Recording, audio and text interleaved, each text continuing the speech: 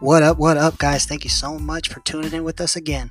Today, episode 3 of our series, Deciding Points in Our Military Careers. And today, we're going to hear from Army veteran Marquist Price. He's going to join us as our special guest and share his story. So, thank you guys so much for tuning in. We love the continued support. Enjoy the show. What up, guys? Thank you for coming back and joining us today on the Common Warrior Podcast. I'm your host, Rusty, and with me always is J-Dub. What's up? What's up? Today, we got another special guest for you guys, Army veteran. He's going to tell us his story. And follow along with the series that we've been doing, we're going to be hitting on his critical decision points throughout his career as it came along, whether it been take this opportunity, not take this opportunity, re-enlist, not re-enlist, whatever happens. Those are big points in our careers, especially because it really starts to define us. And we want to make sure you guys have this type of support and understanding that whatever circumstances, emotions, whatever was going around in that time, we want to make sure that you guys know that you're not alone. You guys think you might be going something that nobody else has gone through. I promise you, we've all gone through it. Everybody goes through it. So, introduce yourself, my friend. Yeah. So first off, of course, Rusty Jess. Again, I want to thank y'all for having me on. It's totally cool. So my name is Marquist Price. I served in the Army for about 6 years active. Well, 6 years active and 2 years in their, their ready reserves. And Yeah. So my story, I guess how it all got started is I didn't even think I would ever be going to the military. So that's actually crazy. I was 17 and I wanted to go into to the firefighter program, actually. And so I thought I wanted to be a firefighter, you know. And so I graduated early, actually. So I graduated early because I was really thinking that if I work diligent, I'll get into this firefighter program and that's going to be it. Anyhow, firefighter program filled up in the summertime, of course. Everybody want to be a firefighter and stuff. And then they told me, that you got to be a paramedic. And nothing wrong with being a medic. Of course not. And, I was like, man, that's more schooling. I just graduated. Like I thought I was going to hit the ground running. So I didn't want to stop. And so lo and behold, I ended up enlisting in the Army, which was a pretty cool experience. It has its ups and downs, but and kind of like a backstory. So my dad is actually Air Force. My grandpa's Air Force and family of just Air Force people. And I went Army, and I'll never forget the day. You made the wrong decision, man. Oh, man, I know, man. I realized it when I was in Kyrgyzstan at their cafeteria. I was like, dang, Air Force. Well, hold on. Kyrgyzstan, Manas? Yeah. When were you there? Man, 2012, yeah. Ah, damn, I was there in 2011. Oh, man, I was right after you. Yeah, I passed so through in 2012. When were you there in 2012?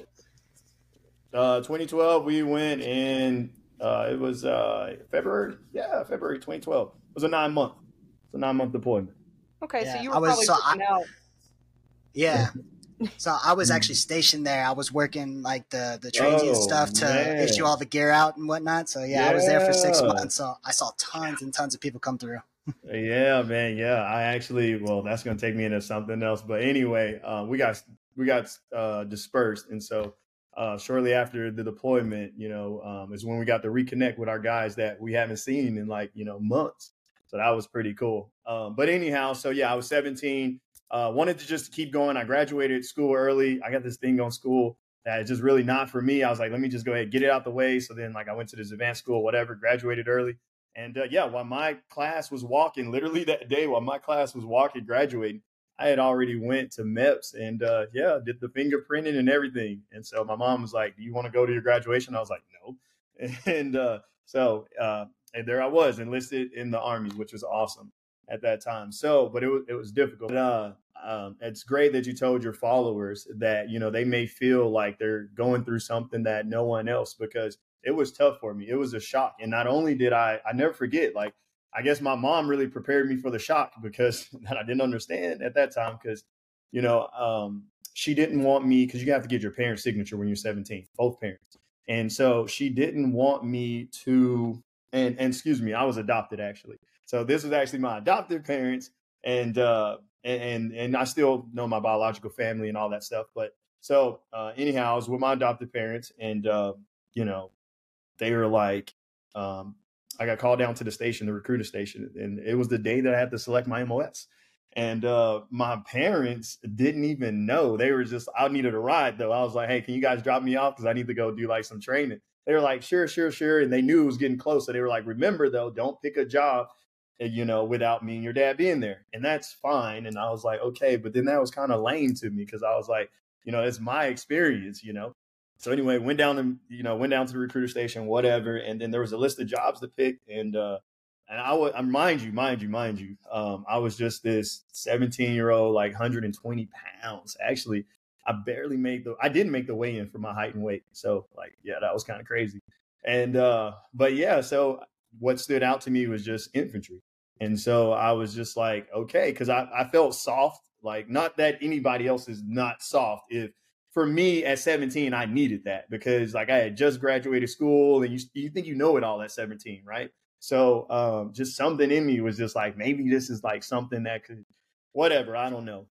So anyway, ended up, whatever, selecting this job, whatever. And we went through that process. It's been a while. I'm 31 now. So that was when I was 17. So trying to make sure I get it all lined up. But basically what happened was, my adopted parents didn't like it, but at that point they were still doing like guardianship of me. And because I knew my biological mom and my biological dad, really their signatures mattered.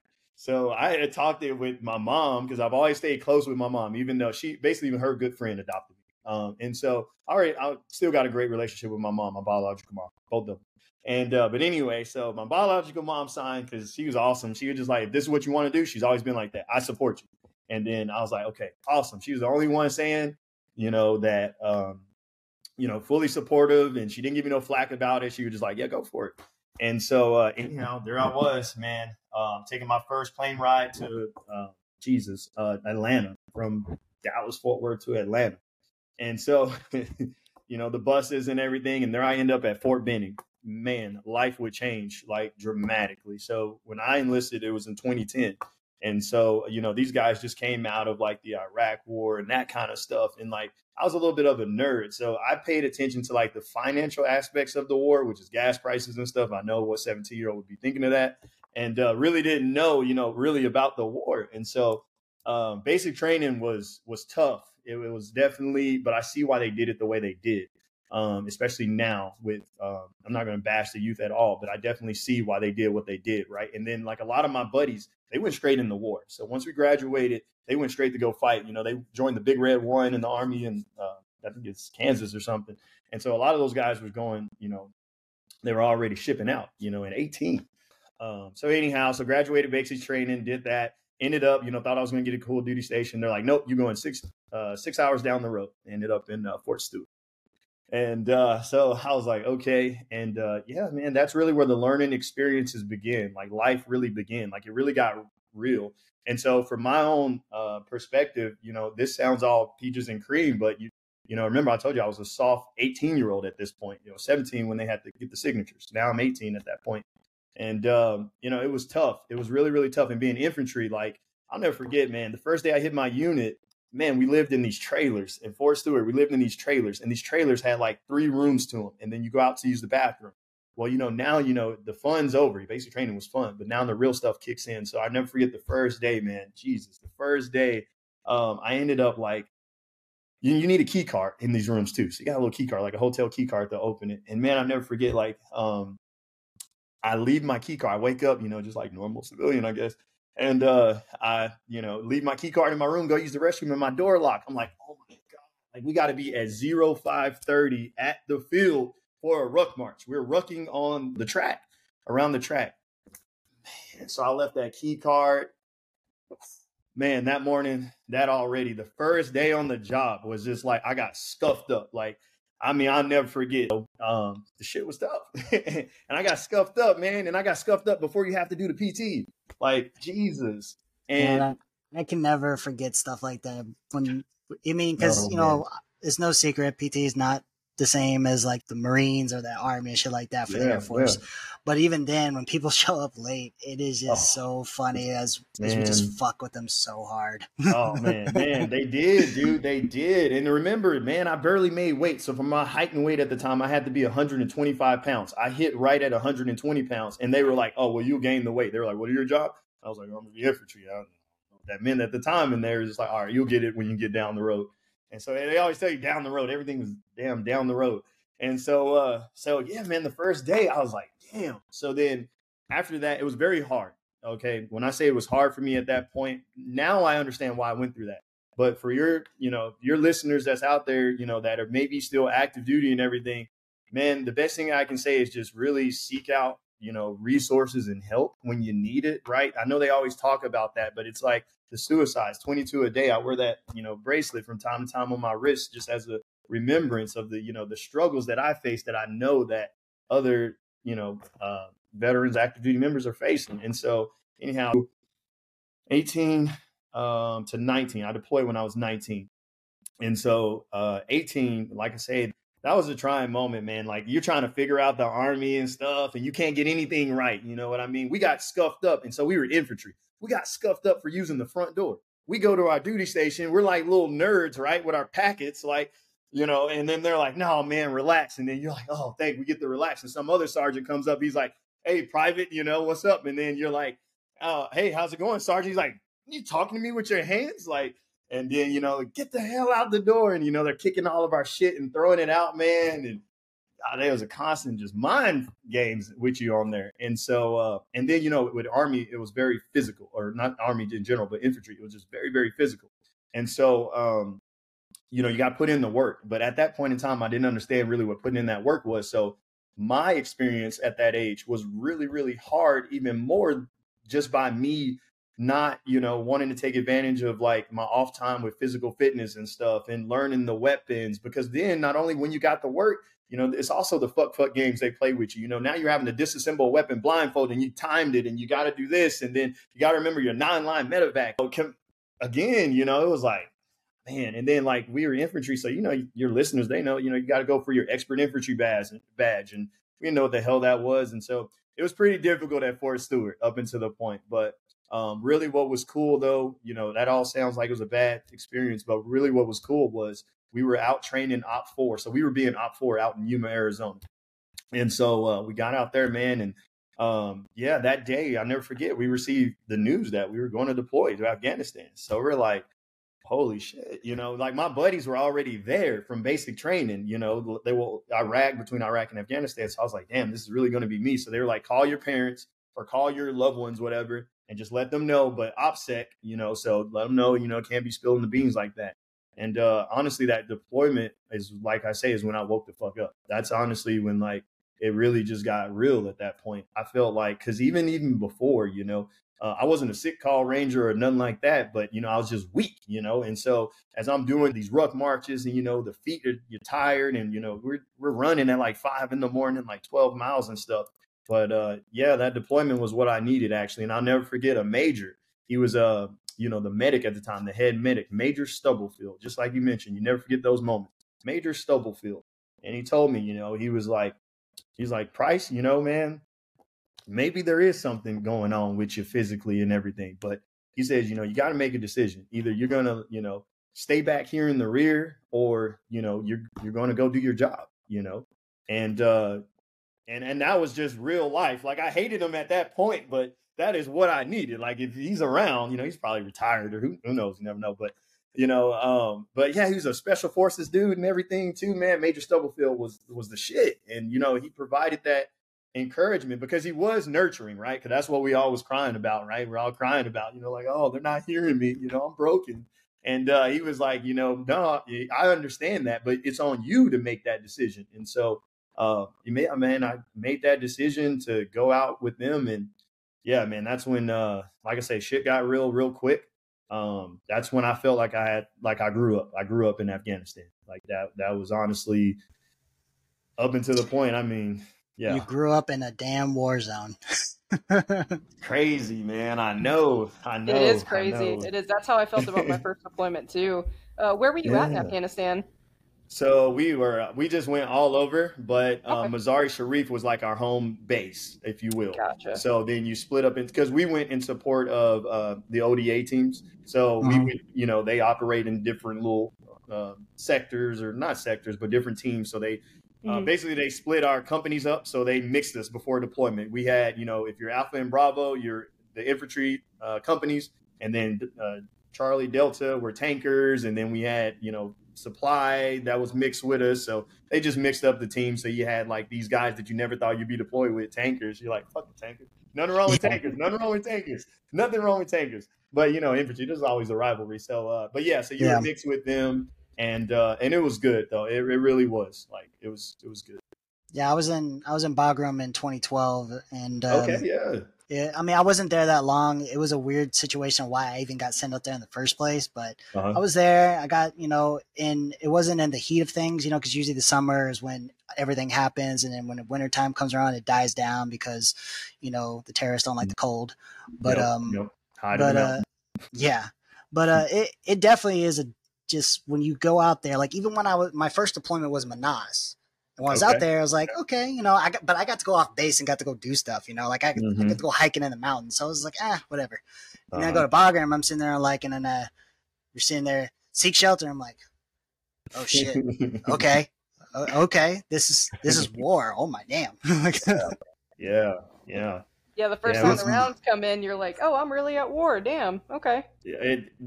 I mean, it becomes real. Like it just really like, but it got real for me honestly when we stepped out the C-130 or whatever, and like, holy shit, like these nationals, they got AKs. We have our guns, but we don't have ammo, right? You just was on the bird. As far as I'm concerned, I'm like, shit. We just left. I was still surprised when we left Georgia. We had beautiful weather. We landed in Germany, and the plane is having to be defrosted. I'm like, what the hell? And so next thing and then again, you land in Manus. I was sick of shit in Manus because my dumb ass, I took 2 damn malaria pills because they were like, take these pills before you go. Yeah. And so, man, I was out of there, bro. Like literally, they were like in Germany, they were like, hey, you guys got to get off the plane. And they were like, hey, we need somebody to stay and watch weapons. I was like, I'll stay and watch weapons. And so I just wanted to stay on the plane because I was that sick, man. So yeah, when I landed in Manus, holy shit, dude, like, that was just crazy. I mean, like, oh my God, I was like, I'm out of it, man. Those malaria pills got me like Those malaria pills will lucid-ish. fuck you up real quick. They yeah, will. very They much. Yeah. will. So Man. when you Uh-huh. came to that realization, and when Major Stubblefield, you were saying, it's like you gotta make a decision. You're gonna be in the front, you're gonna be in the back. As Mm-hmm. you made that decision, as like, because right there is like a huge mental decision, Mm-hmm. Yep. because even with you having to go do this because it's your job, there's still that way to be like, well, I'm gonna go out here because I need to, because I don't want to get in trouble and it's my job. But mentally, you can still be like, I'm trying to do the least amount of work. I'm trying to hide because I can't Mm-hmm. do this. I'm scared. But when you get out there and you're like, hey, I gotta watch out for my brothers next to me. I gotta make Mm-hmm. sure that I'm doing the job as best as I can and more, because this is not something you can just fuck around with. That type of mental clarity and decision is a huge thing to accept in that type of mentality. Would you say? Yeah, it definitely was, man. Because okay, so my reason was, if you give somebody a crutch, they'll take it. So I had an issue with sit-ups for the longest time. I had an issue with sit-ups, and so I would blaze on the PT test. I would blaze through like the run, no problem. They running in like under 13, 2 mile, and push-ups, no problem. But what it was is which is honestly what gives me my disability to this day, is they found out that I had a slight degree of curvature. And so once I hear that, you know what I mean, at that age, that you're using that as a crutch for everything, because you don't want to put the work in, at least me at that time, I could have really honestly, and that's what I later would go on to do, which is fortify my back with exercising and doing that kind of shit, but it was, I wanted the crutch, I was like, shit, 14-mile rough march, and they say my back goes 15 degrees to the side like this, I'm like, shit, But it did. Don't get me wrong. It did cause complications and everything. But yeah, there was a big decision with Major Stubblefield. And because, and honestly, I was borderline getting chaptered out because of my fitness. And so that's honestly, yeah. So that honestly is when like shit got real. And like Major Stubblefield was just like, look, I hear you. I hear you. But, you know, he was also like, look, your career hasn't taken off. If you exit, you know, what are you going to, you know, what are you going to do? You know, what was you doing before this? You know, he knew I was a young, you know, guy that just graduated, you know, now I got to go back into the civilian world and go back and say shit. Now I got to try again. You know, I was better than those holdovers that didn't graduate, you know, because mentally I really did want to become, you know, somebody in the military for myself. And so, yeah, that was a huge decision, man. That was one of the big decisions because I went through a lot of shit. So your guys that were struggling during that time, I struggled through suicide at that point.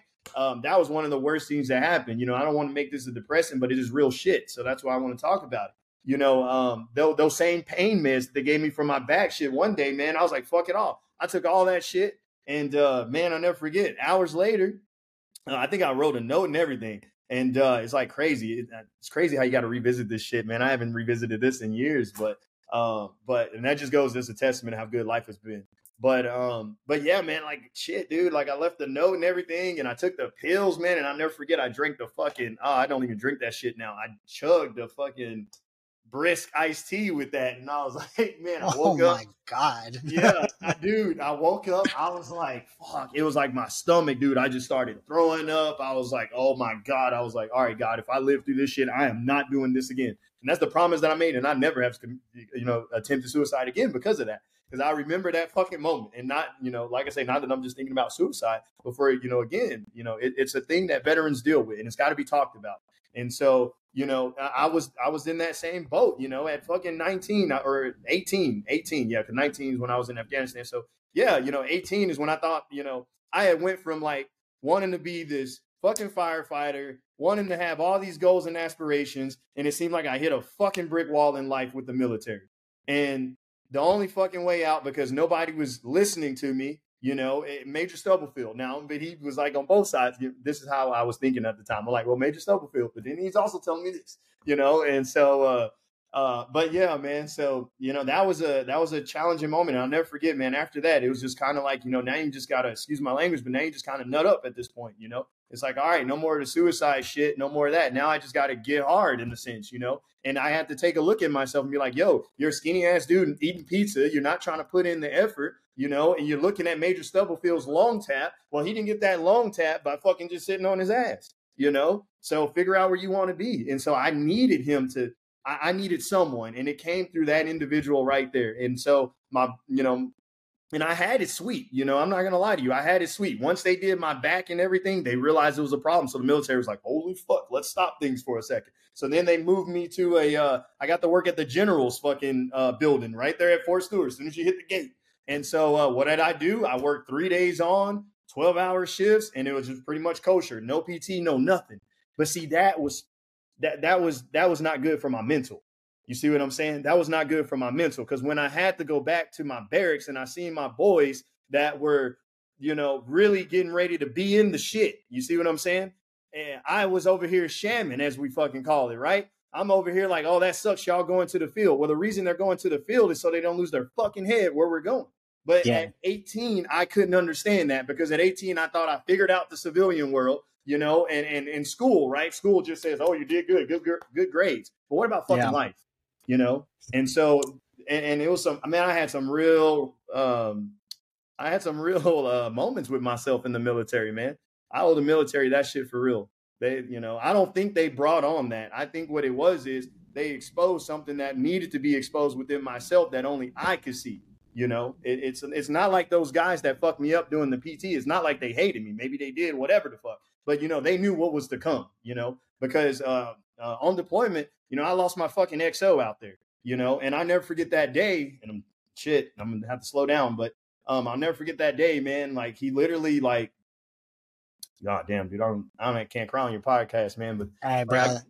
I got let it out for sure, man. For There's sure. nothing wrong with that, guys. There's And nothing wrong with shit like this. It's definitely not. It's definitely not. I celebrate him, man. I got a flag in my fucking yard. If I turn his laptop around here, you see that like the flag that my people, civilians are like, oh, thank you for your service and everything. Well, on that flag is a tribute. His name was Major Volkey, and his name and on those dog tags are out there every day. And so I wear his fucking wristband as well. Not his wristband, of course, but my KIA bracelet, not to seem cool, but just as a remembrance, because life is short. And that man, that day he died, and he didn't die by the fucking enemy. And that's what's crazy, right? He didn't die. He died right there in fucking Mazari Sharif on the camp. We had the fortified fucking HESCO barriers that day, and he was going around just making sure that everybody was being safe, right? He's the XO, so he's just doing that. We had a shitty fucking battalion commander, and but the XO was good, and I was like, man, like that guy's good. Our battalion commander was fighting with the special forces guys because they were telling us you always need to be locked and loaded, and he was like, oh, well, we don't want to do that, and he's like, what the fuck, dude? Like, whatever. So they had that fight. But the XO, anyway, he'd always come by and let you know, just by his personality that he wasn't with that politics shit. He was just caring for you. And if you seen your ass and you needed a ground guide, he said, hey, man, you need a fucking ground guide. And that's what happened. He was trying to correct somebody having a ground guide. The guy had no ground guide. He slipped. And Major Volkey just got crushed. And, that day was just fucking, that was a moment, man. Like, my birthday's in July. And I swear to you, he was either June or July. He passed, man. And I couldn't even, who gave a fuck? I didn't even give a fuck about my birthday. Like, at that point, I was like, fuck birthdays, man. Like, so anyway, so that's the shit that I'm saying. All that to say, not to get sad on you. And so that's why I'm choosing not to cry, because it's not a sad moment. It's to say, now I understand why those guys in Major Stubblefield was trying to tell me, that life is real, and, I had been babied, I went from a one family into another family, and then everybody feels sorry for you and shit. So I was used to that at that time, and that was a crutch. And so yeah, Afghanistan taught me that ain't nobody gonna feel sorry for your ass, and yeah, you got to keep your head down. So there was a lot to learn out there. Yeah, that stuff like that, man. Like it's one thing when you know that you're dealing with your internal battles. Guys, if you haven't listened to episode 3, please go check back on Mental Health Matters. It's not going to be the last time we do stuff like that. But you have your internal battles, you're in the middle of a war zone, and then you lose someone close to you. And like you said, it wasn't even from like firefight, war, battle, nothing. It was a freak accident. Yeah. And it's just like, well, shit, you're out there. You're out there in the middle of the shit. You would expect that anyone that dies out there would be from that, not from, fuck, he should be here right now, but a freak accident happened and he's not here. Yeah. I think sometimes that's harder, man. You look at folks like Pat Tillman who passed away, and it's like, fuck, you think they passed away from enemy fire, but it's like, no, they passed away from something that happened from a friendly, and I think it hits us harder and worse. But the fact that you still celebrate his life and you're still keeping his memory alive, man, that's a testament to you as a person. And it was that.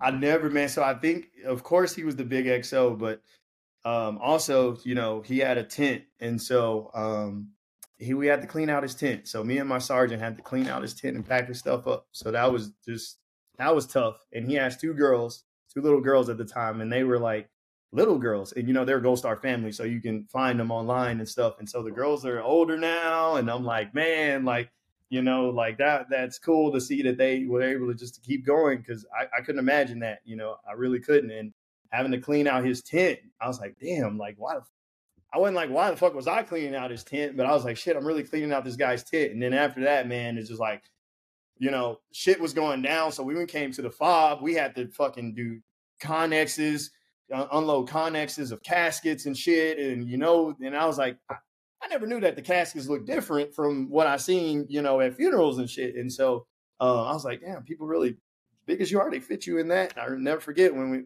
had to unload those caskets and shit. And those caskets were being shipped out of, from us in Mazari Sharif down to the other guys and shit. And so, yeah, man, I couldn't feel sorry for myself, because I would FaceTime my guy, Jose Lopez, that really was just very instrumental since I left. And he's from California, and you meet people. And so my boy Lopez, occasionally we would be able to FaceTime or shit, something at the MWR or something with some shitty internet. And one of the locals hook you up with a cell phone and shit. And so, Yeah, and so Lopez, honestly, he was very, very instrumental, and he went through his own shit, and he dealt with some shit. And I'm not gonna put his business out there, but he dealt with some shit as well. And so the good thing about it was like that's why you gotta talk to people, right? Because we were able to share in that moment. I was like, man, I'm fucked up because Major Balky, and he's like, man, this happened and shit. And so you can talk to somebody. That's what I'm saying. You gotta talk to somebody. Yeah, And absolutely. it don't make you less of a man or anything to talk to somebody. And so, but it really did fuck me up. And once we got after Afghanistan, or actually I ended up re-enlisting in Afghanistan. I was like, shit, now I'm going from, So damn, what influenced that decision, to re-enlist while you're out there in the middle of war? Man, there's nothing to do but work out. And so, man, I started working out and I started eating and I started to get lean. And man, now I could cause we still have physical fitness, PT tests and shit out there too. And so it was like, Price, they want to promote you, but we can't promote you because you got a, what do they fucking put? Your guys would know on here. But they fucking put like a thing. They flag you. So I was flagged before I left the States. So basically they coded you? Yeah. So my leadership is like, yo, he's a rock star and everything. And then they looked at my file and they were like, but Price is flagged. And so couldn't nobody do anything about that. Again, it was back on me. So, which was great though, because you meet a lot of people. And so I met a bigger guy from Hawaii, Asaeli. We still talk. He's on my Facebook and stuff. And so this big guy, man, was like, he had to lose weight so he could get his next rank. And so we were getting, going to be specialists at that point. And so we both wanted to be specialists because we're like, oh yeah, once we hit specialists, we can realize there were some bonuses and stuff. It was tax free. And I was like, okay. And so, but anyway, I fell in love with being fit because it started to free my mind.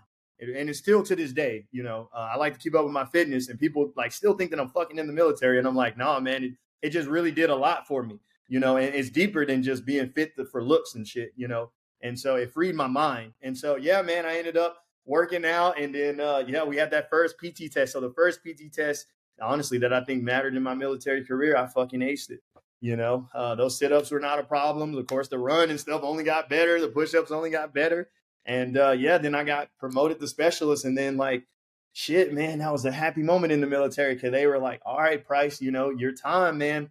You can, I was at that 2.5 mark or whatever, and I had a 3-year contract. So I was coming up on the end of my contract being deployed there.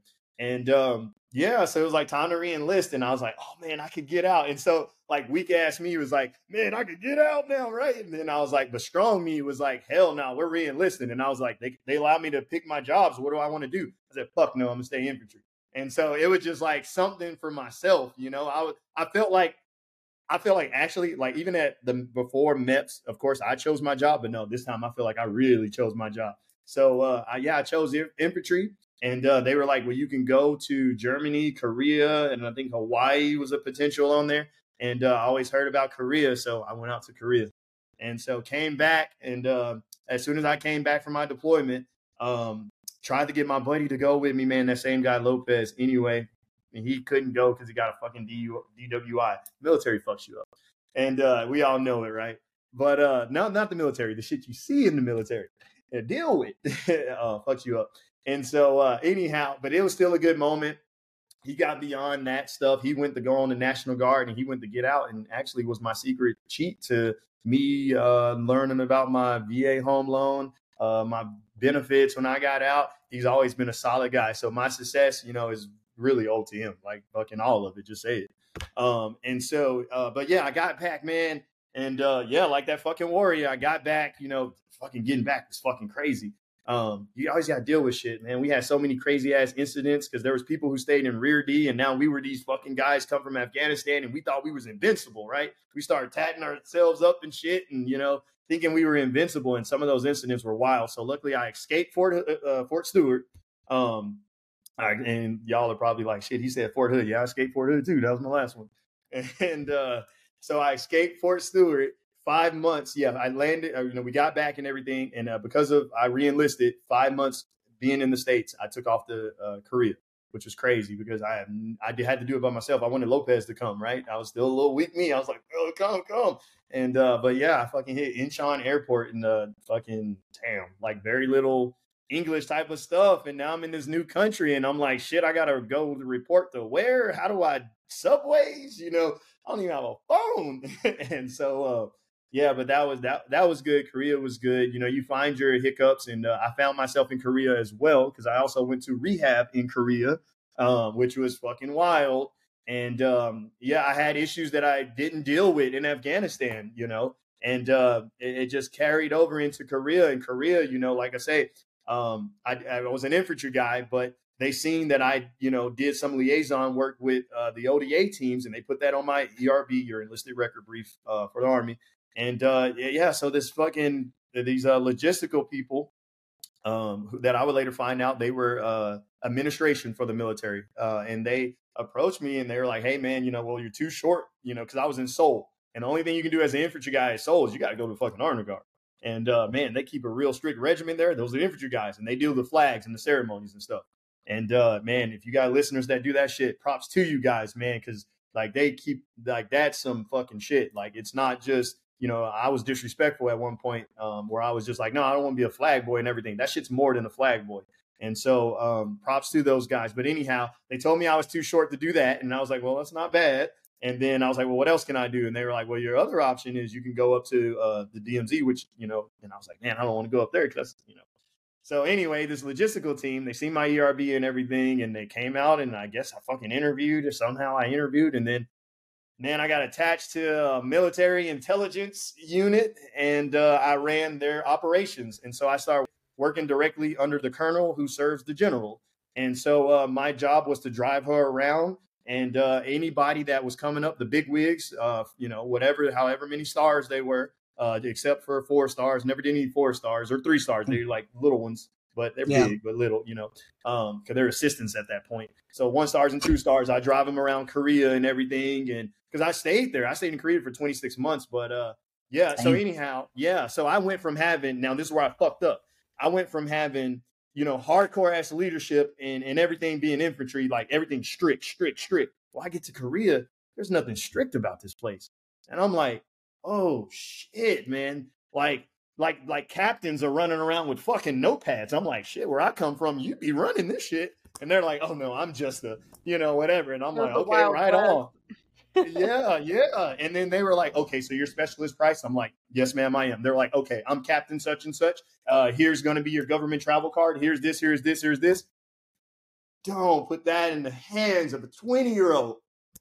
Man, I took that government travel card, man. I bought my buddy's bottle service and tables in Korea. Man. Yeah. Whoa, right? Yeah. You went and said Uncle Sam's got me. God damn, dude. Backstop for real by Uncle Sam. Wow. Yeah, so man. For any of the listeners who don't know, having a GTC is not your own personal credit card. Like if you abuse the GTC, you get in a lot of fucking trouble. So hear it from us first. Don't do it. This could not be scrutinized more than anything else in the damn like force as a whole. Doesn't matter what branch. They will track every cent. Like let me just give one quick example of how closely they monitor where those GTCs are used. When we would get notified, hey, you guys are going TDY to Vegas, right? Okay. All the GTCs are activated, you know, to pay for hotel and all that stuff, right? Now, this is how scrutinized they are. They know what ATMs are inside of the casino floor and which ones are outside of the casino floor. Now, you can use the ATM at the hotel, but it has to be outside of the casino floor, because if you use one that's on the casino floor, you're fucked. Doesn't matter. It doesn't matter your intention. It doesn't matter what you eat. I was just taking out $20 so I can get some food. Nope. You took out money on the casino floor. They don't see it that way. Yeah, man. Yeah, and you're right, because that was exactly. But see, it was like, because I've always been like, and I'm not just, you know, just saying it, but I've always been like that's not smart. That's dumb as fuck. So I've always been dumb as fuck. What I thought was smart, right? And so like when I make the chart, because I'd have to go miles. I'd have to drive sometime miles away to, like, you know, down south, you know, Seoul's in like the middle of South Korea. and it's capital, of course. And so I'd have to drive these guys like, and so anyway, my travel card, they never turn it off because they were just like, he's always got to go somewhere, you know? And so the little Korean ladies that were the contractors or, you know, employees up there, they'd be like, oh yeah, especially not to make fun of their accent, but they're just like, yeah, specialist price, you know, like we'll make sure it's activated and stuff. So they just left the shit on, right? And yeah, they left it on, man. And I never forget, like that captain that I told you about, the female, man, she was my partner and I worked with her. And so, and I had nobody to answer to. It's fucking wild. I went from like, you know, where it was just discipline to like, man, I'm the boss, right? And so as I thought, and then so even that captain, she calls me, I never forget. She's like, hey, Specialist Price. And I had been doing this shit for months. So they like, I fucked myself up. They couldn't like, they did not catch me because, you know, you get with the government travel card, I knew that I had a certain time to pay that shit back. Well, you know, when you start doing bottle services and it's not on you, you're like, shit, we can run this every night. And so literally in Korea, like damn near every night, you know, and it was crazy, man. I was like, stop going to work and stuff. And man, because all I want to do is just party. In Korea, you know, people come there on rotations. So you meet people and you're like, yo, you know about Korea? They're like, no, I don't know anything. I'm like, all right, let me show you. And so, you know, now you know about Korea and everything. And so, yeah, man, anyway, I never forget that call. They were like, hey, Specialist. And they didn't even think that my character would do some shit like this. They called me and they were like, hey, Specialist Price, we think your government travel card has been compromised. And I'm like, really? And they're like, yeah, because there's all kind of charges at all these bars. And, you know, there's also Domino's and, you know, like. Yeah, I think somebody stole the number when I was showing somebody. God, dude, you motherfucker, you got away with all that shit. Man, it was wild, dude. It was wild. And I don't want to make it seem like I'm bragging because I'm not fucking bragging, but that's just the shit that I did. It's the truth. And so, yeah, man. So I got in trouble with that. And then, but they still, man, the military, well, the folks in the military, they still take a chance on you. And so, like, basically, man, like I had like a drinking problem and I'll never forget, I didn't want to get help. Here's another instance, right? We were out clubbing one of those nights, right? Like I would just get fucking wild, man. Like, and it just be aggressive for no fucking reason, you know, just like aggressive. And so I'll never forget, man, we hit one bar and man. And then like, I don't even know, man. I ended up like this guy and I don't know. So the girls we were with ended up leaving. That's what happened. They ended up leaving. And so I guess that messed up the atmosphere for me, right? My drunk ass. And messed up the atmosphere. And so there was this other Korean dude that was at the table, and I go over, take their bottle and shit. Koreans are nice. They're like, oh, yeah, you know, I say, oh, you know, no problems. And then, you know, I'm like, oh, man, that's on my ass, you know, I'm drinking this. And then, so anyway, the guy ended up going to the bathroom, man. And I don't know why I followed the guy to the bathroom. And then, like, I was getting ready to beat the guy's ass. Like, I had locked the bathroom and shit. Like, horrible. It's kind of like, this is what I was told, because it's kind of like still a blur. You know, it definitely was a blur when I woke up the next day. But then, yeah, so that incident happened at the club. My sergeant actually was with me. So they finally gave me some leadership. And he really wasn't leadership because he was like my partner in crime. But he didn't do none of the shit that I did, though. I will say that. And I'm, you know, Sergeant Smith, wherever the fuck he is, I'm not incriminating you.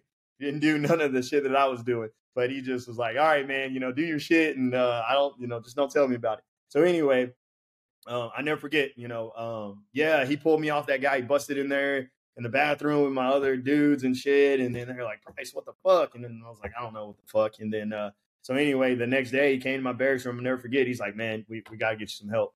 And so, cause I had been contemplating, I was like, Smith, I think I should get some help, man. And then like, I'm not saying he didn't tell me, but he really was like letting it be my choice. And, yeah, so finally, man, we were just like, yeah, the next morning I was like, all right, I got to get some help, man. And so, yeah, I ended up going enrolling in ASAP. Y'all know that Army Substance Abuse Program. Ended up enrolling in ASAP. And I had to do a inpatient program, which is fucking crazy because my sergeant major found out all the shit and he's ready to fucking end me. He was like, I knew that fucking grunt shouldn't have been here no way. You know, he's an admin and shit. And he's like, I knew he shouldn't be in here. The fucking Army or the infantry, they're useless motherfuckers. They need to be up north. And I was like, and then like he talked about my family and shit. And so I remember telling him, fuck off, Sergeant Major. So I knew I was done too. So I was like, fuck you, Sergeant Major, like in the office. It was a heated battle, you know. At this point, I was in like such a move. Yeah, I was in such a defensive manner. Yeah, I was in such a defensive manner. I'll tell you what, though, like if you feel like you're at that point where you really have nothing else to lose, and he's talking that much shit, I probably would have been right there with you. Well, yeah, and so that guy, you know, and I'll give you the after about that guy, right? And I'm not justifying what I did, but I'll give you the after. So anyhow, so he tried to fuck me over and everything. But the cool thing about the Army is if you self-identify, that's the best thing. So your listeners out there, if you self-identify, it is the best fucking thing. That saved my fucking, I guess, little career. I self-identified. So I went, and even though Sergeant Major was getting ready to fuck me, he still, I was like, yeah, your paperwork's too fucking slow. I'll be enrolled in the fucking program. And so while he's working on the paperwork and shit, right, I'm already in the ASAP program. And that's when another realization for me. So I said Korea was a realization moment. So you get removed. I think I stayed there for 3 or 4 months. You stay in the hospital. It's the hospital you got to go to every day, but you leave to these monitored housing facilities that they have there. And so I got lucky, man, because that was the last program they had like that last year that I was there, and they moved it to Hawaii. So, but yeah, I got to enroll in that program. And yeah, they moved it to Paradise after you did it. That's what you're saying, man. I was like, shit. And yeah, man, and that was crazy because like I had realization because people come every day and then they got to live with us. And so I remember, forget a special forces guy. We don't go by last names. That your last name, but we had Army, Air Force, Marines. It's everybody in this fucking program and everybody on the peninsula that needs fucking help. And so that gets accepted into this. So anyway, we got to go to the hospital every fucking day. And so at first I was like, this is some cheesy shit. But then like shit started getting real with the people that started to come in there. I was like, holy fuck. I was being a little fucking tit baby with my problems. These guys actually got fucking real shit going on. And I never forget this fucking major special forces dude, Drew. He was fucking awesome. There was this Air Force guy, Nate. See how you remember fucking the names? And so Nate, never fucking wanted to be disciplined. He just wanted to fucking, I don't know what Nate did, but it was something alcohol related. And he, was there and fucking, I never forget. Drew told me, he's like, he had an accent. He was from Australia and shit. But he was in the Army. And he was like, Price, I'm going to fucking kill Nate. I'm going to fucking kill this guy. And so, and I told Nate, I said, man, you don't know what this guy's capable of. So you really want to start, stop whatever you're doing. And so Drew, you always have a house leader. So Drew was our house leader. But, again, you got to, rely on each other, to get through. So him being house leader just showed that he was capable of, handling that. But shit, he tried to kill fucking Nate. And I had to calm him down and shit. Because there was many, many instances where he was like, this is it, for this motherfucker. And I was like, Drew, just remember, you're almost graduated. I'm learning from you. And so it was a realization moment because it was the first time that I've ever spent, Christmas in a fucking rehab facility. That was such a low point for me. Like that was just such a, and in a rehab facility, you can't have anything R-rated. It's all got to be fucking PG. And, you have to, you get to go out shopping, but you can't really do no much. You got to do everything as a fucking group. We had AA. I had to go to fucking AA.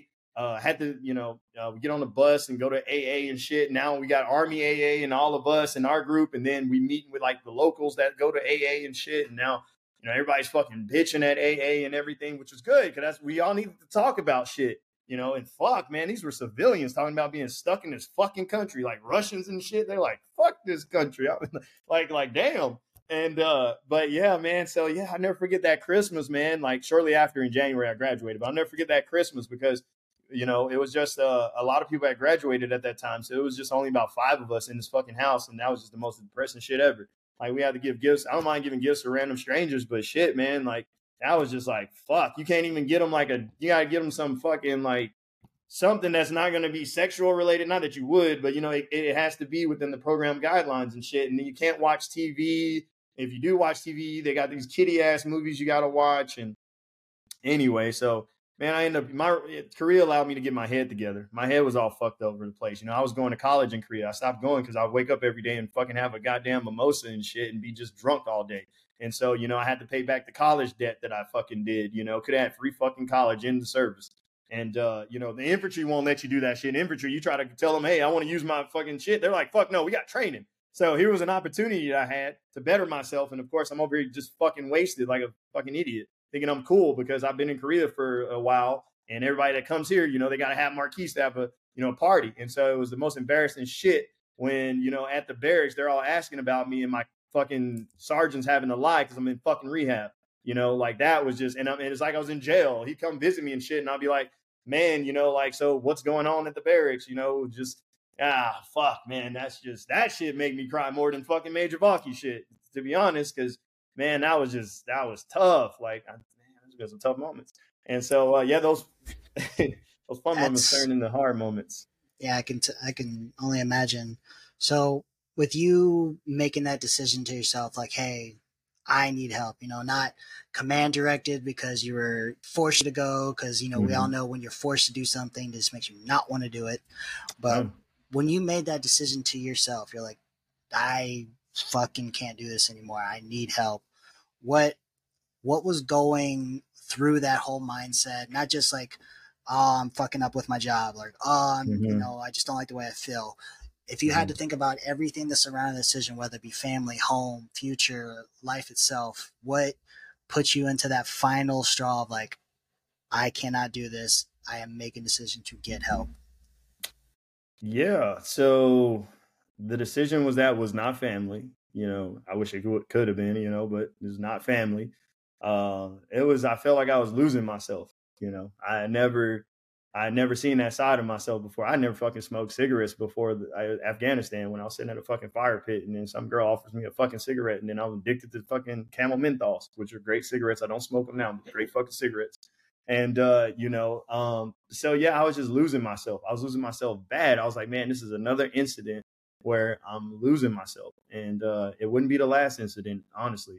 But I grew through those incidents, but I just started to lose myself, man. Like, it just, like, man, it was just like, so fuck. I like, if you know how they say, like, I was watching, not to get weird, but Netflix, that Black Mirror, where it was like, if your eyes could fucking capture everything and you can replay it and shit. Oh man, that was crazy. Crazy as fuck. So I don't want that shit. At least if I want it port forward. Okay. So I don't want that shit, because man, like, Korea was awesome, and everybody asked me, they're like, oh, you did Korea, even people I help vets, this, and they're like, oh man, you did Korea, and I always got to tell them, which I'm glad I tell them about the good side of Korea, because I had a part 1 and part 2. So part 1 of Korea was when I was going through the rehab and shit like that and everything, and the sad story. Once I graduated that program, I started experiencing what Korea really has to offer, as far as hiking in the mountains, doing shit, going to the beach, experiencing the culture, doing that kind of shit. I wanted a second chance at it, and this program, you have to graduate the program. Otherwise, like, they'll boot your ass out the military. And so I actually became house leader at one point, and I was guiding the new people and shit, and that was crazy. I had fucking girls slice their shit up on me and everything, and I'm like, fuck, but this is rehab. The shit happens. And so yeah, being house leader and shit like that. And then I graduated the program. In the program, I didn't get an A fucking plus, because they asked me, they said, Marquist, do you think you're going to drink again? Of course, fucking technically they want the fucking honest answer. Well, I don't want to say they want the honest answer, maybe partially, but they want the fucking answer they're looking for. They're like, yeah, no, I'm not going to drink again and shit. And, I seen people come in with the fucking shakes. You know what I mean? That's when shit, when you're sitting across somebody that's fucking like, they're having withdrawals and shit and everything, that shit made me like get my shit straight and real, and and plus you don't have access to any other thing. So yeah, and in the program, so I didn't get I could have got, my graduation was epic and shit. Like, my first sergeant came out, like, it was fucking dope. I mean, I didn't do none of that for them, right? It was just it was a good proud moment. And my sergeant was there, Smith. Damn, Smith was dope. He was a pain in my ass, but damn, he was cool. And the only motherfucker that visited me in fucking rehab. Yeah, so so first sergeant came out, but the program fucking, the reason they didn't give me a high mark is because I told them, I said, yeah, I'll drink again, but I'll do it more responsibly. I understand that, I understand why, that I went through the shit, and I didn't give her, it was Captain, whatever the fuck her name was. And I got on to them, because also I think I told them, and I said, being house leader, that girl that had that problem, they knew she was going to have that problem. I was warning them about that problem, but they get so focused on their fucking jobs and making sure they hit the, right marks for the program wise. And so they didn't pay attention to her. So they, I may have did great, but they failed the fuck out of her. And so, so anyway, I graduated that program, and then, experienced Korea and everything. And Korea was awesome. And then my commander, he was like, look, I think you just need a new job. Come work for me. And so I started working for my commander. And then I thought I was going to get out of Korea, because I wanted to extend in Korea, actually. And at that point, I wanted to get out from Korea, because I watched all my buddies get out. And if you got kicked out from Korea, they pay you an ass load of per diem. So I was like, man, I want to get out from Korea and get that money. And then so I called up my branch manager. He was this fucking disgruntled ass E6, and he's like, "What? You're infantry, and you've been in the Seoul for 26 months? Like, I'll give you I'll let you stay there, but you got to go up to the DMZ." And again, I was like, "Fuck that." And so got out of Korea anyway. They sent me to my home of record duty station, which is Fort Hood. went to fucking Fort Hood and my, fucking platoon sergeant said, how long you been in? I was like, 4 years. And he was like, you're a fucking specialist? And I was like, I got into some shit, sergeant, in Korea. And he was like, so did we when we were over there. Come on. So anyway, I stayed with them. I ended up getting my 5 and everything, and I fucked up again. See, we always think we can. Oh man, y'all would probably think I got 9 lives or some shit. I don't know. I don't fuck up no more. I'm probably down to 3 lives now. So right. That means you learn though. Every time you fuck up, if you learn, then that's true. It's an experience. That's true. Hey, the 6th time is the charm. Okay. 6th time is the charm, man. And the 6th time was fucking wild because I actually got busted down. That was wild. Woo! Busted down. I know exactly how you feel because I got busted down too. So man, it was a humbling thing, man. And so yeah, when you asked me, before when you called me earlier, and you're like, man, like talk about different moments where you have to make,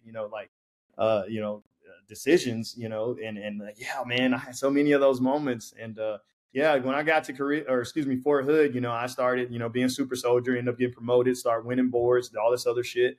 And, but, again, I have always been advanced over my peers. So, I made fucking NCO, honestly, like it wasn't nothing. And I just did it because I thought it would give me more money. So I was like, fuck, I didn't really place any value in it. I was just like, fuck it, and I knew in the back of my mind, I was getting out anyway. The only reason they let me go to this board because I had like 2 years left. So they didn't want me to re-enlist right then and there. They would promote me and then I could figure out what I'm doing.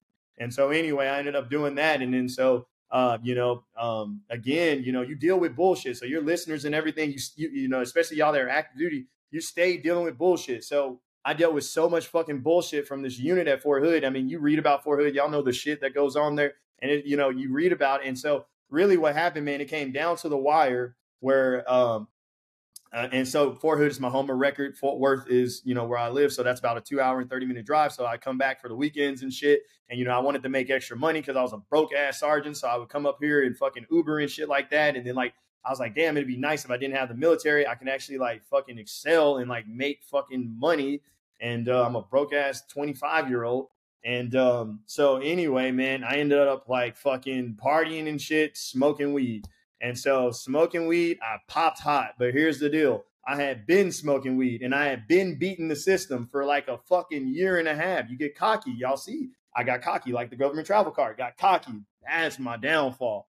Cocky. And so I never forget, man, I was on CQ that day with one of my guys and he was like, they were doing the piss test, and they always piss test me. When you live closer to your home of record, piss test me all the time. And so my guy was like, yo, Sergeant, you think you're going to be good? And then I was like, man, yeah, of course I'll be good, But in my head, I had checked out from the military. So I knew I wasn't going to be good. I had checked out, all the bullshit and everything I was over. And then I popped hot, man. And so popped hot.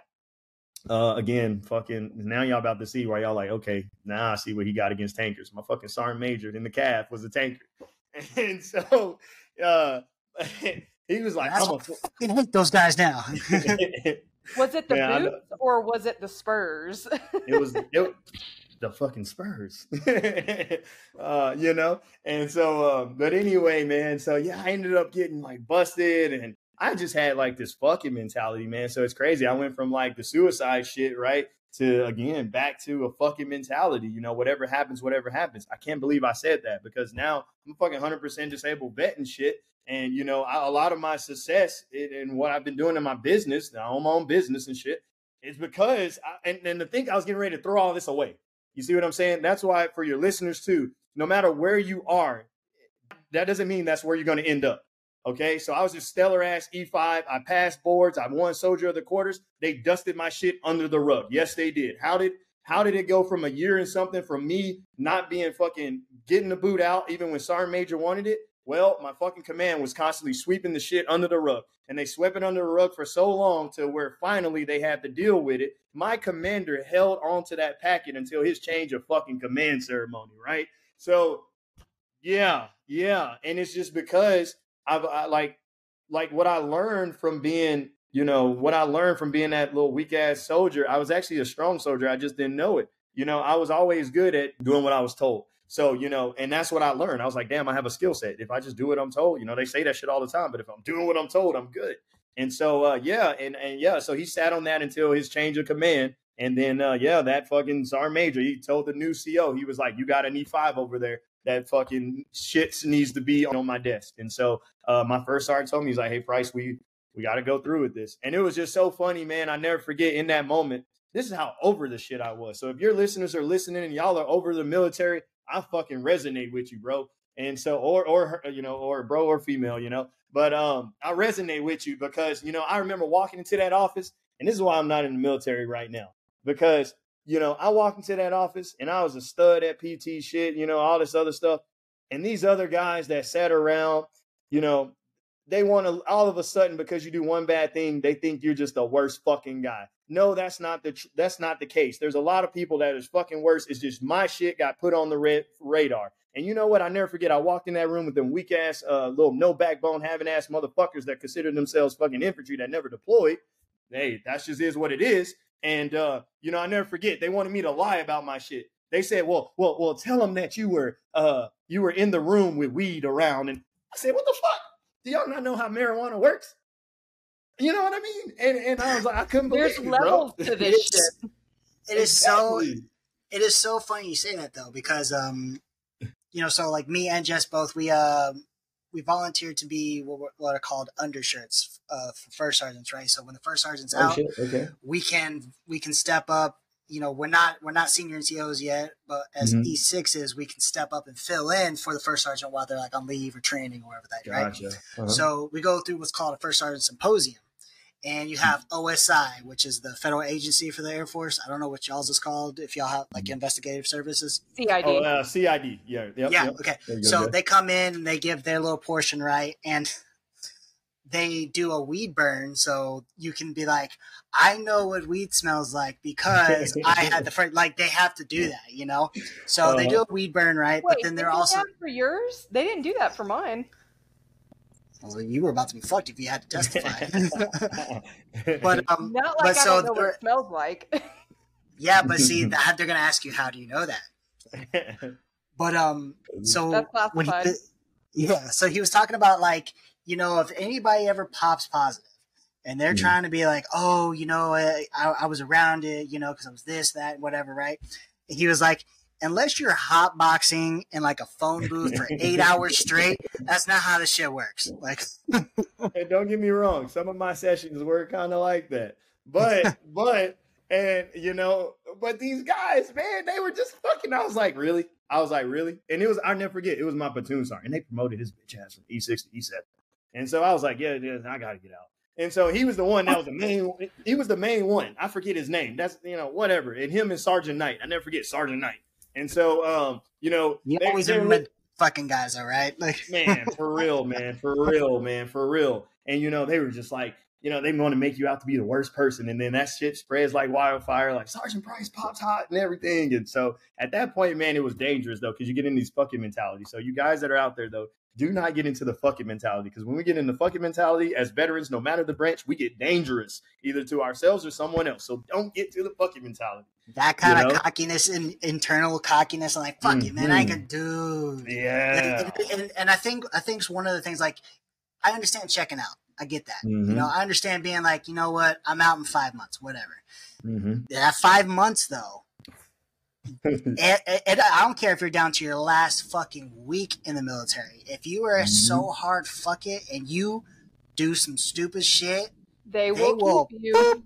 Pause, you're fucked, and they will destroy your fucking life in that for the rest of the time. And all of a sudden, you're getting out, no benefits, nothing, because you just had to push the limits. Yeah, and my sergeant major, you know, my cocky ass, I was like, man, I just talk shit to a fucking, you know, granted he was a 52 Alpha, but you a tanker, so y'all seem the same to me, you know. But you know, and I just didn't like him. But I remember I went to his office, because he was like, that sergeant major right now, the tanker sergeant major. I'll never forget. I went to his office, and he's like, yo, fucking blah, blah, blah, blah. He talked like that. He talked like fucking Stone Cold Steve Austin. I was like, damn, I'm getting hyped, man. Come on, let's go. And then he was just like, you know, my brother fucking threw his life away in behind drugs, and, you know, so blah, blah, blah, blah, blah, blah. And I was like, I'm not throwing my life away in behind drugs, sergeant major. Like, and he's like, yeah, but I'm a blah, blah, blah, blah, blah, blah. And I'm like, okay. If you were so right, they wouldn't have never hit my packet. Okay, cool. So, but, you know, again, just being cocky, but, you know, it's just, And that other sergeant major, that one in Korea,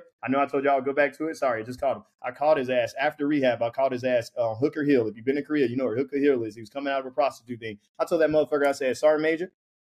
And then my buddies called him too. So this was after Korea, or this is after my rehab. So I'm thinking straight, right? I'm still out drinking like I said I was going to do.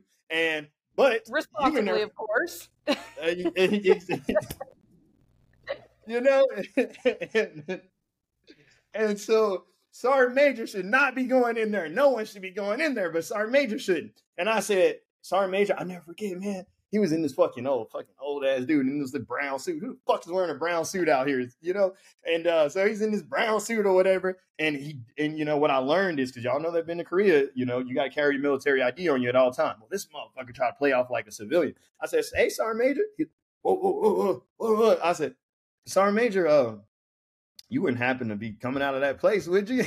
You know, because I would swear that me and my buddy saw you, you know, and my buddy's drunk as fuck, like, shit. They're like, who is that? That's Price's Command, you know, and like, I was like, all right, Sergeant Major. So, yeah. And I was like, Sergeant Major, I know this is not a part of the safety brief you gave us on Friday. I just know it's not. I know it's not. And so remember his fucking battle buddy. I drive her at that point, you know, he's the colonel. So it is nothing for Colonel Gay. Never forget her. Sweet white lady. I never forget. I got in the end with Colonel Gay. On the drive, we can go drive around Korea talking about this shit. And so I never forget, I told him, I said, well, Sergeant Major, so, you know, here's how things are going to go. Now, no bullshit. And I told him, here's how things are going to go. I said, Captain Daniels at the company, he want me to work for him. I can only work for him if you approve it. And I said, what I'll do, if you approve it, I think my buddies, I mean, this is going to be some shit to remember, but I think, you know, no one else needs to know about it. But only if you agree to back off, because that's another thing I told him. I was like, you got to back off me and you got to approve my thing. And he was like, Specialist Price, I think we can make that happen. And I was like, all right, Sergeant Major, enjoy your night. And he backed the fuck off. I got that fucking approval in Korea. I went and worked for the company and got out of fucking G1 with the fucking crazy ass, you know, bigwigs. So that was crazy. Yeah, I know, right? So now y'all can see kind of what it kept edging my cockiness on, I guess. And but anyway, that other Sergeant Major, the tanker one, he was like, yeah, I'm going to fuck you up, blah, blah, blah, blah, blah. Man, so a great moment was the day they came. And I'll never forget that day, man. I was like, jail, right? They were like, all right, they were like, Sergeant Price, about to do it today. And I was like, shit, man, it's fucking, I was like, damn, it's a work day. But that don't stop for you to take punishment. So I never forget, man. And I was like, shit. And I went into the battalion. And so I had to go in front of the BC, the battalion commander. And shit, I was like, man, this is it, man. Like, shit. And like, man, okay, all that shit I was telling you, man, there was no tough guy at that point. I was like, shit, you know, my brain don't even know how to think, or didn't know how to think at that point. I was like, shit. You know, and man, I went in there in front of the battalion commander, and hey, that day, for some reason, fucking Sergeant Major couldn't make it. And I was like, okay. And then, they were like, the battalion commander is going to decide your fate, because you have these other sergeants that spoke on my behalf, and I'm looking at them, you know, as they're speaking. Well, I'm not looking at them. I'm looking at the colonel at parade rest or some shit. And I never forget these little weak-ass backbone motherfuckers that tried to get me to lie about this shit over here. He was such a good soldier, sir, and blah, blah, blah, blah. And I'm like, you're knob-gobbling, you know, stand the fuck up. And, you know, and so anyway, so the colonel, man, he looks at my records and stuff, and he's like, Sergeant Price, you know, man, you've done some great stuff for us here, and you've done some great stuff over your course of the military. And I was like, yes, sir. And he's like, well, what's the plan? And, you know, I'm pretty sure I told him, you know, what happened about the incident, but he didn't really care about the incident. This is the first time that that actually, again, I found another human being, like, you know, Major Volke. And so this was another human being. He just, in front of these guys, these weak ass backbone motherfuckers that are probably still fucking serving, you know, I'm here getting busted down, and me and this fucking high ranking official is having a real man-to-man conversation, you know, and you know, we're respectful, of course. And yeah, and I'll never forget, man, he's like, Specialist Price, what's the plan? And I was like, sir, the plan is to, you know, get out of the military. I told him, I said, I have about, you know, 60 something days of leave saved up, and I've been kind of waiting on this moment, you know, and I've obviously done my, you know, they put me on extra duty, no, sorry. He hadn't handed down the punishment yet. You got to go through this shit. So I just told him, you know, what I wasn't on extra duty, but I was on like all kind of duties, right? They confined me, you know, to post and doing like the little fucking runaround shit. And so, yeah, man. And I was like, yeah, I'm just going to get out and go to school and just try to figure it out. And that was a real fucking man there, man. And like, he really told me, he said, well, Sergeant Price, I'm the one that gets to make the decision. And I've heard from you and I've heard from your leadership. And he's like, you know, he's like, now I got to take your rank, of course. And I was like, absolutely, sir. And he's like, but I'm only take one. And so he bussed me down from E5 to E4. And then he was like, I got to take your money, but I could put that on a stay. And I was like, what? You know, and I was researching how to keep I was about to set up an allotment for my check, you know, just so they couldn't garnish it. And but he was like, I'm gonna stay your money or whatever. And he's like, I do really believe you got a lot to offer, you know, this world. And I was like, holy shit. And then he was like, yeah, I believe that. And I don't think what you did here should, you know, really affect that out there. And so you're what you've done, because I mean, I was doing, but I just always been good at doing what I was told. So, you know, he's looking at like leadership awards and everything. He's like, you know, and remember, you know, throughout that year where they had that shit under the rug, I was still like, they still let me go do shit. So I was still like leading like a hard charging motherfucker. You know, I'm still in the field and shit at Fort Hood with my guys and shit. I'm leading my team, my fire squad and shit at that point, you know? And he was like, yeah, I don't think this should define you. And so, yeah, he busted me down. They didn't take any money. He gave me like 60 days of extra duty. And man, I started living again. And that was awesome. I really did start living again. And I ended up, you know, getting all the way to the point, you know, a lot of people thought that, you know, they thought that I got chaptered out and shit. And I'm like, no, man, like they see me after it. And like, you know, my buddies and shit, they were joining the National Guard and shit and everything. I was like, no, I'm just getting straight out. They were like, no, you know, they're like, it's got healthcare and all that. And I was like, man, I'll figure that shit out, you know. And you think some people have real backbones, and then it comes time to do shit. And none against my buddies, but they didn't have backbones. You know, I see why they had the leadership they had. And so, yeah, I ended up getting out, and then they went on to go deploy to Iraq, and my buddy went out there to go do this fucking thing against ISIS. And I was like, keep your head down. He almost got fucking sniped. I was like, Cervantes, little short motherfucker, you know? Yeah. But he went to sniper selection, did some cool shit.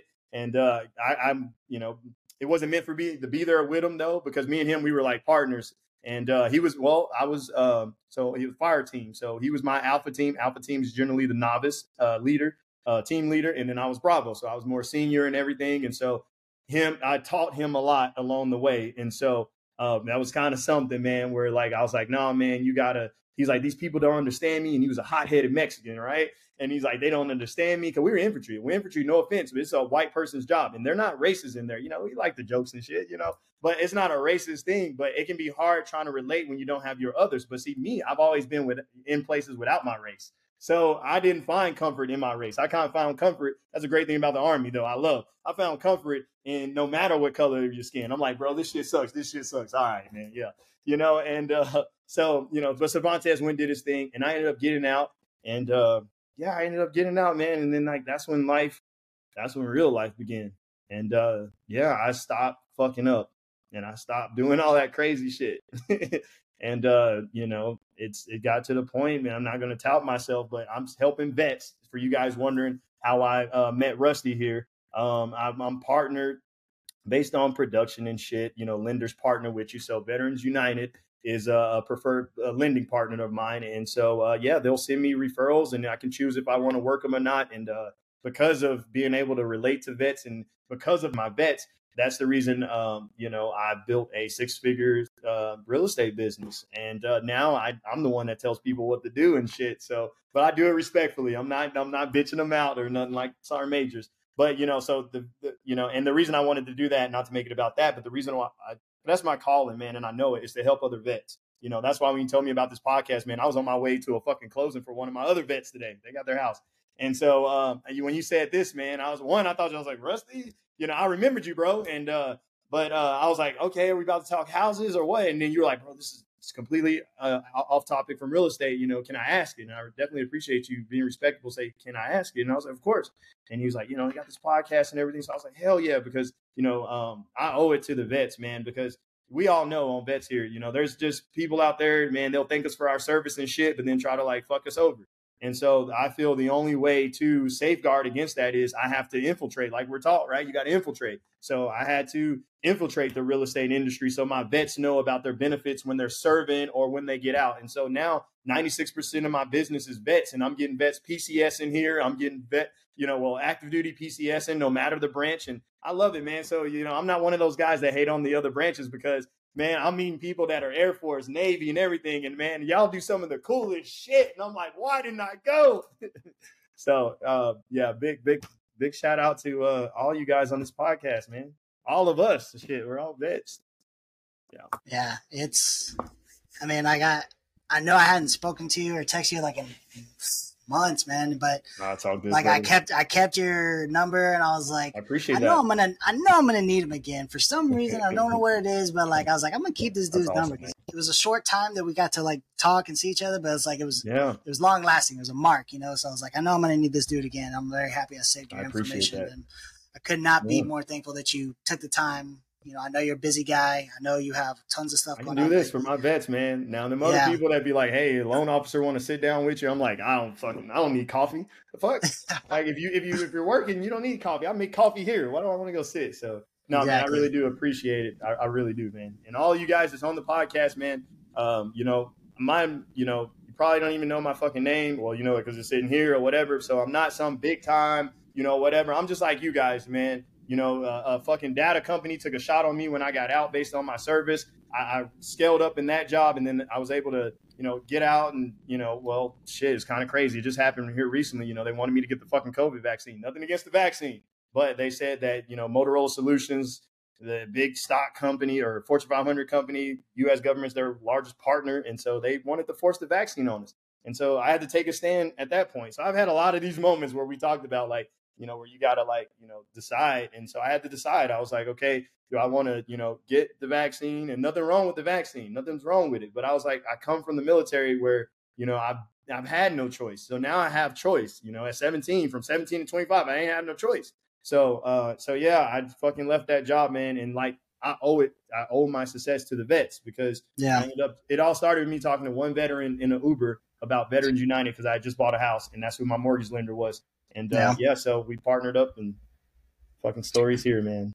Yeah, I mean, of course, you go through that fucking vaccine line and in basic training where you're getting stuck with all kinds of shit. And you have no idea what the hell's in there. But damn it, man. You have no choice, But bro. And what always I held out and for as long as I could for the vaccine, until the official order came down from SecDef, Yeah. Up until that point, it was like, it's a choice. And I validated my choice by just really looking at the actual information of nothing wrong with that. It is nothing wrong. There's definitely nothing wrong. So I'm not one of those people that's like, people that's got the vaccine and shit. That's not that is definitely choice. What I think is fucked up is, and here's, I'm not going to get political. I just get common sense. I think it was fucked up that they just didn't let the military guys, they were fucking kicking them out because they didn't want to get the vaccine. And so I was just like, that man just like, I was like, are you serious? You call us fucking heroes and shit. And then the minute that we want to have a choice, you remind us that we're pawns. That's what you do. Not that you treat us like we're pawns. You remind us, under fucking Obama, excuse me, but just under fucking Obama, man, I got served like 2 of those fucking notices where they were like, the government shutdown. And my nerd ass, I'm like, shit, my back don't work, so I might as well use the computer. And so, I'm over here like, just like, oh man, like what is the government shutdown and everything? And I'm like, so because of this, because Congress can't get their shit together, that's the reason we can't get paid. Everything's been a fucking fight for us, bro. And like, even being at 100%, I had to hire a fucking lawyer to even go through that shit. I'm having to basically like, I'm asking for a handout. I'm like, not to get cocky or anything. I'm like, that doctor that look at me, I'm like, bitch, I'm pretty sure my business makes more than what your check is. So while you sitting over here looking down on me because I look young and you're like, well, we don't know anything until the MRI. Then the MRI shows you that shit got fucked up. And so, and it's just, it's shitty how they do us, and as vets, bro, it's really shitty. So yeah, that's why I say, for your listeners out there, man, hang in there. Everything we deal with is fucking shitty. My dad got out. He didn't want to get his benefits and everything. Man, I had to get out in 2016. Thanks to Lopez. I got out in 2016 and started working on my benefits, and I was able to show my dad. And now my dad is like fucking 90% or some shit. So, it's always been a fight. So we got to understand, as your listeners and everybody on here, we got to understand that it's always going to be a fight for us, but we can handle the shit though. Civilians don't sign up to do this shit. They walk past my flags and everything, and it's fine though. It's fine. You realize why certain individuals shouldn't sign up to do this shit. But, so for us, man, everybody on here, just know it's always a battle, but we can win that shit. So yeah, my career now, what I do is to help fucking veterans win at fucking life, not to lose no more. We don't need to feel like, we don't need to feel less than. And you guys on here don't feel less than, and don't let anybody make you feel less than, Yeah. That was one of the core things we brought to it. Like, aside from, our mental health struggles, of course, but we're like the thing that we have to focus on the most as veterans in the military community as a whole, whether it be active reserve, guard, veteran, we have to focus more on taking care of our own, because we're the only ones that are going to give a shit about each other. That's it, man. That's it. Yeah. Well, damn, Marquist, I could not be happier that we got you on here. And, and I can promise you guys, if you're loving what you're hearing, because this has definitely been the most lively episode we've ever had. But I can promise you it will not be the last time. I will definitely bring him on again. And who knows how many times, but we will definitely have him on again. So, Jess, any closing thoughts?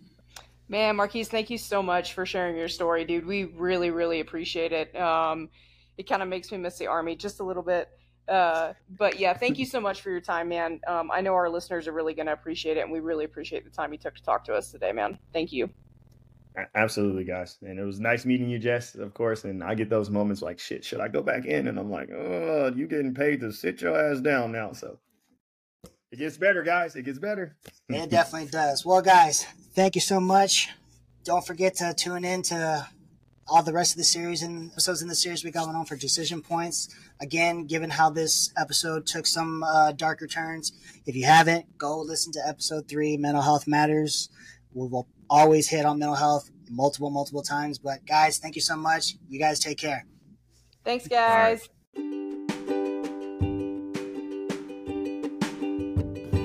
Hey guys, thanks so much for tuning in, and we hope you enjoyed today's episode. Make sure to drop us a follow or subscribe to The Common Warrior wherever you find your podcasts.